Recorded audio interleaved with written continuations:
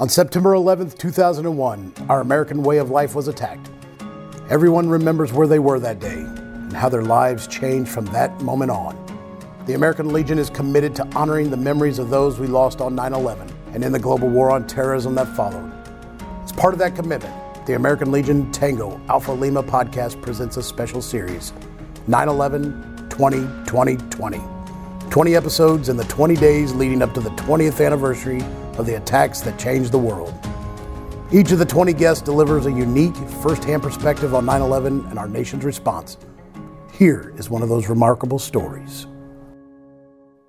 All right, we are joined by Master Chief Petty Officer Vincent Patton, who has the greatest bio. I get to, when you hear it, it's pretty incredible. And I will say, as sort of foreshadowing, he has the greatest prop in terms of reading a bio that I've ever seen. So Master Chief Patton served as the 8th Master Chief Petty Officer of the Coast Guard from 98 to 2002. A native of Detroit, Michigan, Master Chief Patton enlisted in the U.S. Coast Guard in June 1972. And he initially started out his career in the occupational rating of radioman communications and later changed to yeoman in 1979. He has served afloat tours on too many ships and boats for me to list here. Prior to his selection as the Master Chief Petty Officer of the Coast Guard, he served as the Command Master Chief for the Coast Guard Atlantic area. During this assignment, he was the senior enlisted advisor to Joint Task Force 160 during Operation Support Democracy, which was the largest alien migration operation in history. Here we go, folks. He received his doctorate degree in 1984 from American University in Washington, D.C. He earned a master's degree in counseling psychology from Loyola University in Chicago. He earned a Bachelor of Science degree in social work from Shaw College in Detroit, Michigan, and a Bachelor of Arts degree in communications from Pacific College. He also has way more medals than I can read here. Unlike me, he does have a good conduct medal, so congratulations. I appreciate folks who earned that, even though I did not. Master Chief Patton accomplished the rank of Eagle Scout and was also a former Naval Sea Cadet during his high school years. And here it is, folks. Show us the prop there, Master Chief. Sure. He was also selected as one of the Olympic torch bearers in the 2002 Winter Olympics. That right there, folks, is the Olympic torch from 2002 Winter Olympics, which is awesome. Master Chief Patton accomplished, I said the Eagle Scout. He currently is the Senior Vice President for Leadership Development with New Day USA as part of the company's character-driven leadership program. He's a life member of the American Legion and is currently a member of Post 67 in Bridgeton, Maine, which I will interject here is my birth state. So one of my favorite states. So Master Chief, thank you so much for joining us here today. We're, as you know, doing a sort of 20-year retrospective on 9/11 stories. And you were already the Master Chief Petty Officer of the Coast Guard at that point, correct?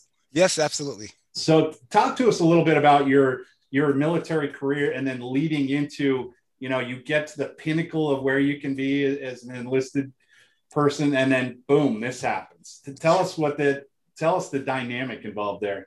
Well, thank you for having me first and foremost. I really appreciate being here. To start with, as you read my bio, you would think that in my 30-year career, I spent it all in school. It does give that impression, but no, I went out and I did all of the things you do in the Coast Guard, being underway and on ships, as well as staff jobs, operational jobs, and so forth. So my career took a wonderful turn for me. I started out, as I said, I was a radioman, shipboard radio operator, and my first ship was in the North Atlantic, and I mean the North Atlantic, where it gets cold up there. I mean, we're talking about close to Greenland and so forth, doing fisheries patrols. Also, back in those days, we had oceanographic research and what we called ocean stations back then. From there, while I was on ship, I was started taking college correspondence courses, and we're talking the 70s, so we didn't have the internet, we didn't have online education, so it was all done by correspondence and through a program way back then called YASAFI, which stood for Armed Forces Institute, United States Armed Forces Institute. So I started out doing that, and when I was transferred to my shore assignment, which which was in my hometown of Detroit, Michigan, where I was assigned to an air station there. I was able to go to school and finish up and get my bachelor's degree and my off time. In fact, I had a pretty good deal of how I was able to do that. From there, I went to recruiting duty in Chicago, and I started on a master's degree while I was on recruiting duty in Chicago. And then I got a wonderful opportunity. The Coast Guard selected me, hand selected me is the term, to work on the development and implementation of the Coast Guard's enlisted evaluation system. This was rewriting the entire enlisted evaluation system. And I was actually an E6 at the time, about to make E7. And when I worked on this program, I was enrolled into American University, where I received my doctorate degree in educational research and development.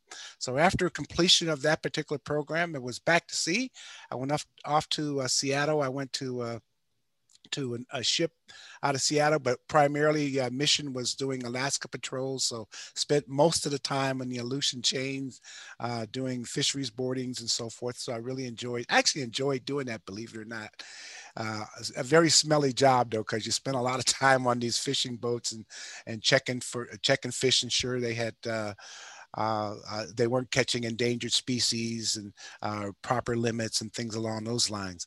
After that tour, back to Coast Guard headquarters, where I actually did sort of a payback for the education, and I was assigned to training management, moved up to become a master chief at that time, made E9 at that time. And then I was selected to the U.S. Army Sergeant's Major Academy, which is really a joint service enlisted, senior enlisted training program.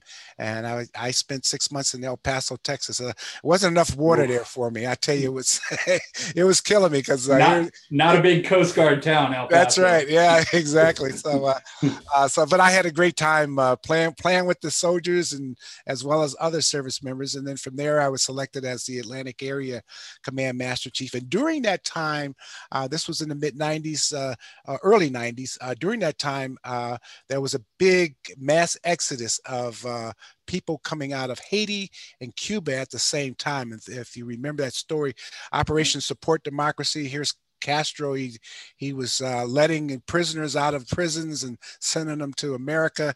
And then in Haiti, we had a problem going on where the newly installed president was uprooted, and UN forces got involved with it. So I was selected to be the Joint Task Force Senior Enlisted Advisor. So I got to work with all of the folks that were involved. And we had all 5 branches at the time that were very much involved with that. And that, of course, led to selection in 1998 as the Master Chief Petty Officer of the Coast Guard, which, of course, as you all know, is similar to the Sergeant Major of the Army, the Sergeant Major Marine Corps, Chief Master Sergeant of the Air Force, and Master Chief of the Navy. So I got into that high ground, which is really, that was my desired goal when I was in boot camp. I saw the picture of the Master Chief Petty Officer of the Coast Guard, and I said, that's where I want to be one day. Because everybody always said, well, you're getting all this education, why aren't you an officer? And my desired goal was I wanted to be Master Chief Petty Officer of the Coast Guard. That's the honest to God truth. And which is kind of a crazy goal because only one person gets picked for that. So, you really don't have a say in that. You just got to make sure you do the right kinds of things over the course of your career. And when that opportunity comes, that when the Commandant of the Coast Guard makes a selection that, when you're raising your hand, you hope you're the one that gets picked. So that's what happened for me. Only took you 26 short years too. So 26 years. Just exactly. A hop, skip, and a jump for you. So how did things change for the Coast Guard after 9/11? Well, that's a great question because, the Coast Guard in its name itself, guarding the coast, and I have to tell you a little bit of story of the Coast Guard's history, that when the Coast Guard was founded in 1790, it was then known as the Revenue Cutter Service, which was founded by Alexander Hamilton, and it was under the Department of Treasury.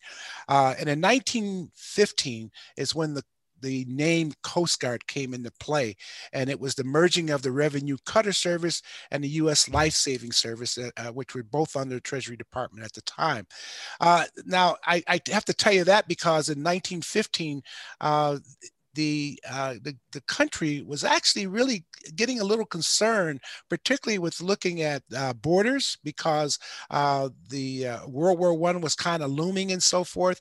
And Woodrow Wilson, who was president at that time, was starting to beef up at least existence of issues toward borders support. And so when the name was given, Coast Guard, it was really given for that sole purpose, to be doing what it was, to guard the coast. So to tell you that, and to fast forward on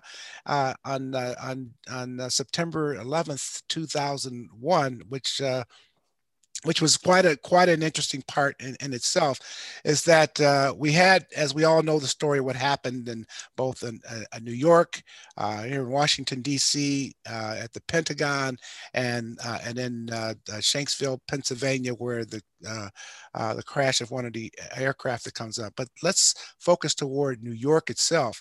That when the Twin Towers came down, it completely shut down the city of New York, And so you had roughly about 3 million commuters on Manhattan Island that had to get off of Manhattan Island. And so that task went to the smallest service at the time, the Coast Guard. And so our task of that was we worked very closely together with getting vessels of all types of vessels, anything that floated, to help get people off of Manhattan Island. And then on top of that, and that was a very monumental task, I might add, when you think about the number of people, and in a service of about 40,000 people. And of course, we didn't have them all in New York, although it seemed that.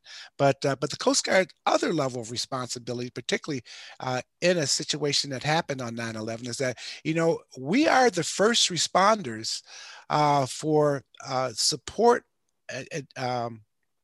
of all nuclear power plants on U.S. navigable waters. Now, when you think about it, 70% of our nuclear power plants in the United States are located near U.S. navigable waters. And so the tiny service, the Coast Guard, was responsible for that. And we enacted our reserve, so it was a really big thing that we had going on at the time. And so as a result of that, after 9/11, the Coast Guard really began to make a big change in itself. We were always known as the lifesavers, and whenever everybody thought of the Coast Guard, mostly you thought of the Coast Guard in terms of saving people at sea, boating accidents, taking care of that, and so forth. But today, when you look at the Coast Guard, now we still do that, but you see the Coast Guard much more in a military postured atmosphere. For example, when merchant vessels that transit into the area and so forth, they're under escort by the Coast Guard, as well as cruise ships and so forth coming in and out of our ports. The Coast Guard is responsible for that. We do a lot more involvement within our ports and waterways for support to ensure that no espionage or anything of that nature is being taken place. So the Coast Guard really sort of made a big change that I think it's very appropriate where the Coast Guard is today. And as I mentioned, that when we started out in 1790 under the Treasury Department, and in 1967 we were under the Department of Transportation, and then in 2003, when Homeland Security was created, the Coast Guard moved under Homeland Security, and that's where we really belong. That's really where we should be, and that says a lot about our missions today. Yeah, I wish they would correct the error where if the government shuts down, the Coast Guard doesn't get paid. Oh, yes. Which is obviously something the Legion's worked on a long time. All right, Ashley, you are up. Thank you for waiting patiently. I'm just absorbing all of the awesomeness. Oh my gosh. Yeah. I'm just man, he's such a good storyteller. Yeah. I'm what am I going to ask him? I'm So I kind of want to dive in a little bit more about, September 11th. And, obviously you are orchestrating this mass exodus for folks on Manhattan Island. What was communications like on that day? What did you know? What didn't you know? I mean, obviously, 2001 versus 2021 communications are different, right? Like, so we've heard some previous guests kind of explain that, like, you couldn't just pick up, not everyone had like a cell phone, not everyone could like call somebody, nobody knew what was going on, there's a lot of confusion. How did you kind of help, your folks kind of break through some of those communication barriers, and like, what did you know, what didn't you know, and how did you work it out? Well, this is one of the things that I love about my service was how we can make anything happen with nothing. And that's the honest to goodness truth. And there's many Coast Guard stories that I can compound that. But more specific to 9/11 was the fact that Coast Guard Sector New York, which is the main operation, they're located on Staten Island. You've got an operating staff of about 2,700 people in that whole area, and that's pretty big for the Coast Guard. When you have that large number of people, and although not all of them are all dedicated into one particular area of operation, everybody does different kinds of things. But came 9/11, it all came together. That 2,700 people, if you were to know it, or there's books and stuff to read about what the Coast Guard's involvement during 9/11, you would swear that there were about 100,000 people in the Coast Guard that were there. So what happened is that we relied on our auxiliaries, which is our volunteer organization, as well as coming up, correct? That's right. And then we got our reservists. We relied on them and so forth. And it was not just a little bit of word of mouth. The good news is that cell phone operations was in existence at that time, but nowhere to the extent to how it was today. So what came out of that was we just had some pretty well dedicated people that had their ear to the ground, very resourceful in terms of who to contact, how to get connected. And when we set up our communications command there in New York and so forth, it was envious of the fact that when we set it up, that allowed the New York first responders, the police and fire department, the National Guard that also came involved. They all fed off of our Coast Guard Sector New York operation.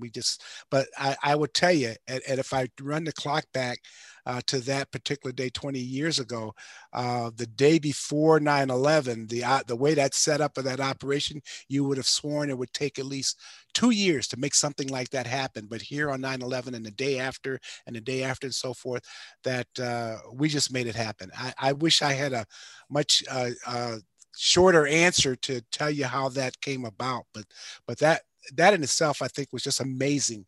What our folks in the Coast Guard had done. There's a book called Rogue Wave, written by a guy named Pete Capoletti, who is a Coast Guard reservist, and he actually put all that in writing as to how things happened during 9/11 in New York and so forth. But it gives me an opportunity to at least tell you my 9/11 story, which I just as I mentioned it, I get chills about it. But this is a true and amazing story. When 9/11 occurred, I was actually in Washington, D.C. at the time. And when this all occurred, Coast Guard headquarters is across the river from the Pentagon. So we were not at the Pentagon. However, when the plane hit at the Pentagon, we can clearly see where the smoke was and knew what was going on. Of course, we had our TVs. Those of us that had TVs in our offices were able to see those particular things. Within a matter of a day, I and the Commandant of the Coast Guard, Admiral Jim Loy, we hopped on a helicopter because that was about the only thing that would get us up to New York, and went to see the setup of the operation. And this was actually, I think this was 2 days after 9/11, because we didn't want to go up there at the time it was happening. There was so many other things going on. And when we got up there, this was the first opportunity that we were able to get within the ground zero location of what occurred there with the Twin Towers and so forth. And just a few blocks from the World Trade Center is a church, which is still there today, a Trinity Church that's located in, like I said, a few blocks on Rector Street in New York. And of course, needless to say that when the World Trade Center and the financial center, everything now kind of came down and flames and smoke and so forth, this little church, was almost undamaged. I say almost undamaged because it received all of the debris that came from the Twin Towers onto the church property. There's also a church graveyard, which buried in that graveyard is Alexander Hamilton, the father of the Coast Guard. And of course, the only other thing was a couple of broken windows that occurred at the church.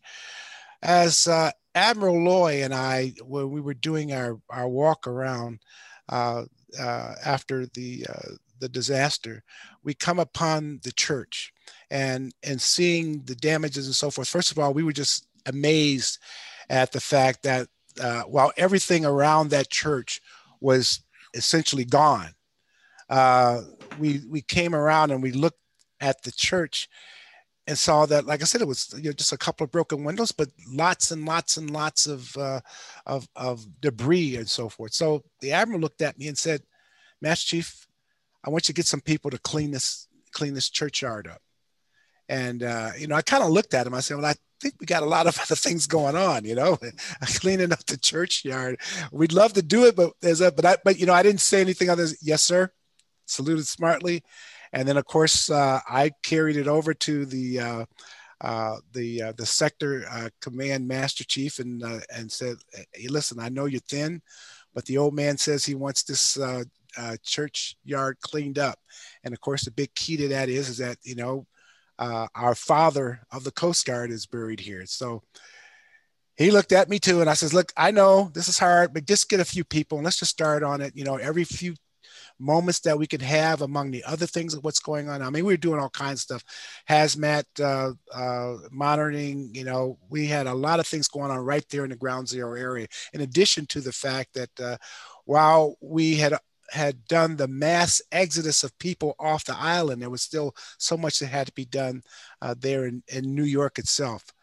Well, anyway, I go back to Washington thinking that this is going to take a couple of weeks to do. Well, 2 days later, the Master Chief calls me up and he says, "Master Chief, you need to get back up here." And I said, "Okay, what's the matter?" He says, "Well, I wish I could tell you, but this is one of those things you've got to see." So I said, "Okay." I mean, of course, it wasn't easy to get up there and so forth. So I was able to get a Air National Guard helo flight up to New York, and went to the ground zero area where Trinity Church was. And he says, "Look, Master Chief." So I looked. The entire churchyard area was clean, spick and span clean. There were piles and piles of garbage bags, which every piece of debris around the ground zero area was considered as criminal evidence. So you had to save everything. So, but it was stacked high and so forth. But this thing took 2 days and I couldn't believe it. I mean, and he says, "Master Chief, that's why I had to call you up here." I says, "How many guys did you get to do this?" He said, "Well, to be quite honest with you, I got 6 people." I said, 6 people did this? He says, "No, that's not what happened, Master Chief." He says, 6 people started. And then all around us, there were all kinds of workers, first responders, and all kinds of people around that watched what was going on. And they stopped what they're doing. And then they went over to the churchyard and they started helping to clean it up.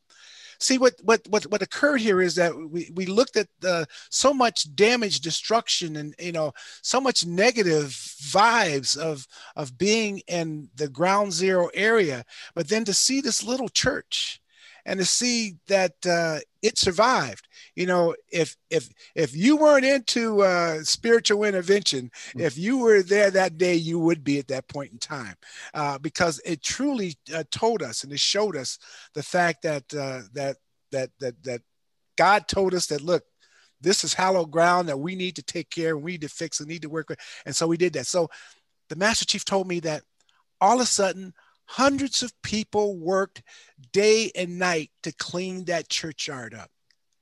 And again, I tell you, I couldn't believe it. You have to Google it. I'm sure there's a lot of stories on there that'll tell you about that, but I couldn't believe it. And, that's the story that sticks in my head today, because out of all of the destruction, rising from the ashes was hope. And that church stood as the beacon of hope and really shown something there. So I'll never forget that story. You're probably telling the wrong people to Google it, because now Ashley and I will lose 2 days looking up stuff about Trinity Church, and Jeff will not even lose a half a second of sleep. Because what Jeff will do is wait for CV to text him the best link. Like CV goes through he filters the links and goes, "This is the one." Send it to me. All right, Jeff, you are up with a question here for the Master Chief. All right, I just want to say I'm impressed by this whole thing, and it should be pointed out that it all started in Michigan. Pure Michigan. Say yes to Michigan. So you did a lot of things, and I pointed out that I think that your story going to what I want to ask about 9/11 started with being an Eagle Scout, because that in and of itself is no easy task, and Boy Scouts are always prepared. I did one month in Webelos until they took us out and we were snowshoeing somewhere cold, and I said, "No, I'm good." So I was out. So it's amazing that you did that. But all of the things, and people can read them. I'm sure we're going to put it up there, this bio. Could any of this prepare you? Because you were in the coast, as you said, your job was to guard the coast, but that's from threats from the outside. Now you're dealing with a threat that's already inside.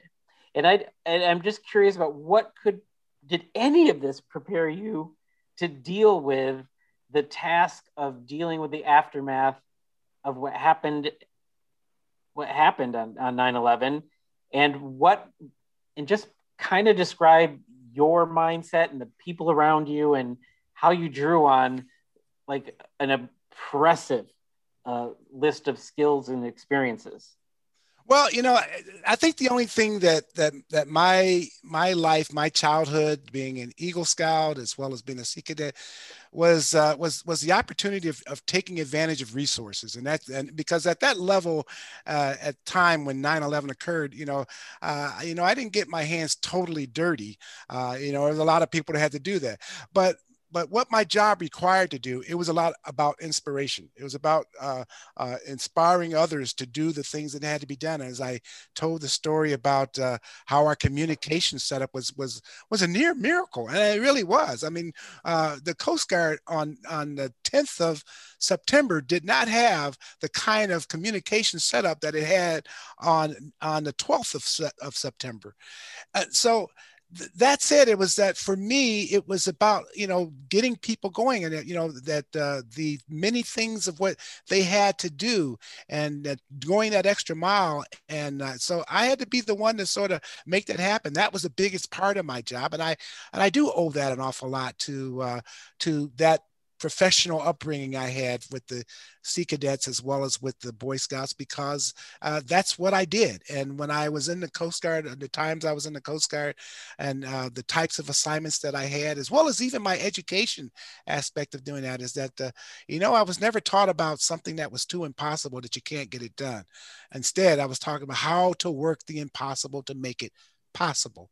And so I'll say that, I had to draw on an awful lot of my strengths, and then transfer those strengths on to the other folks, particularly the worker bees, the people who really, really made it happen, that to make things go on. And it really, the other side to that is that 9/11 changed the landscape of the Coast Guard in the sense of, like I said, we had the small boat search and rescue stations was just truly with search and rescue.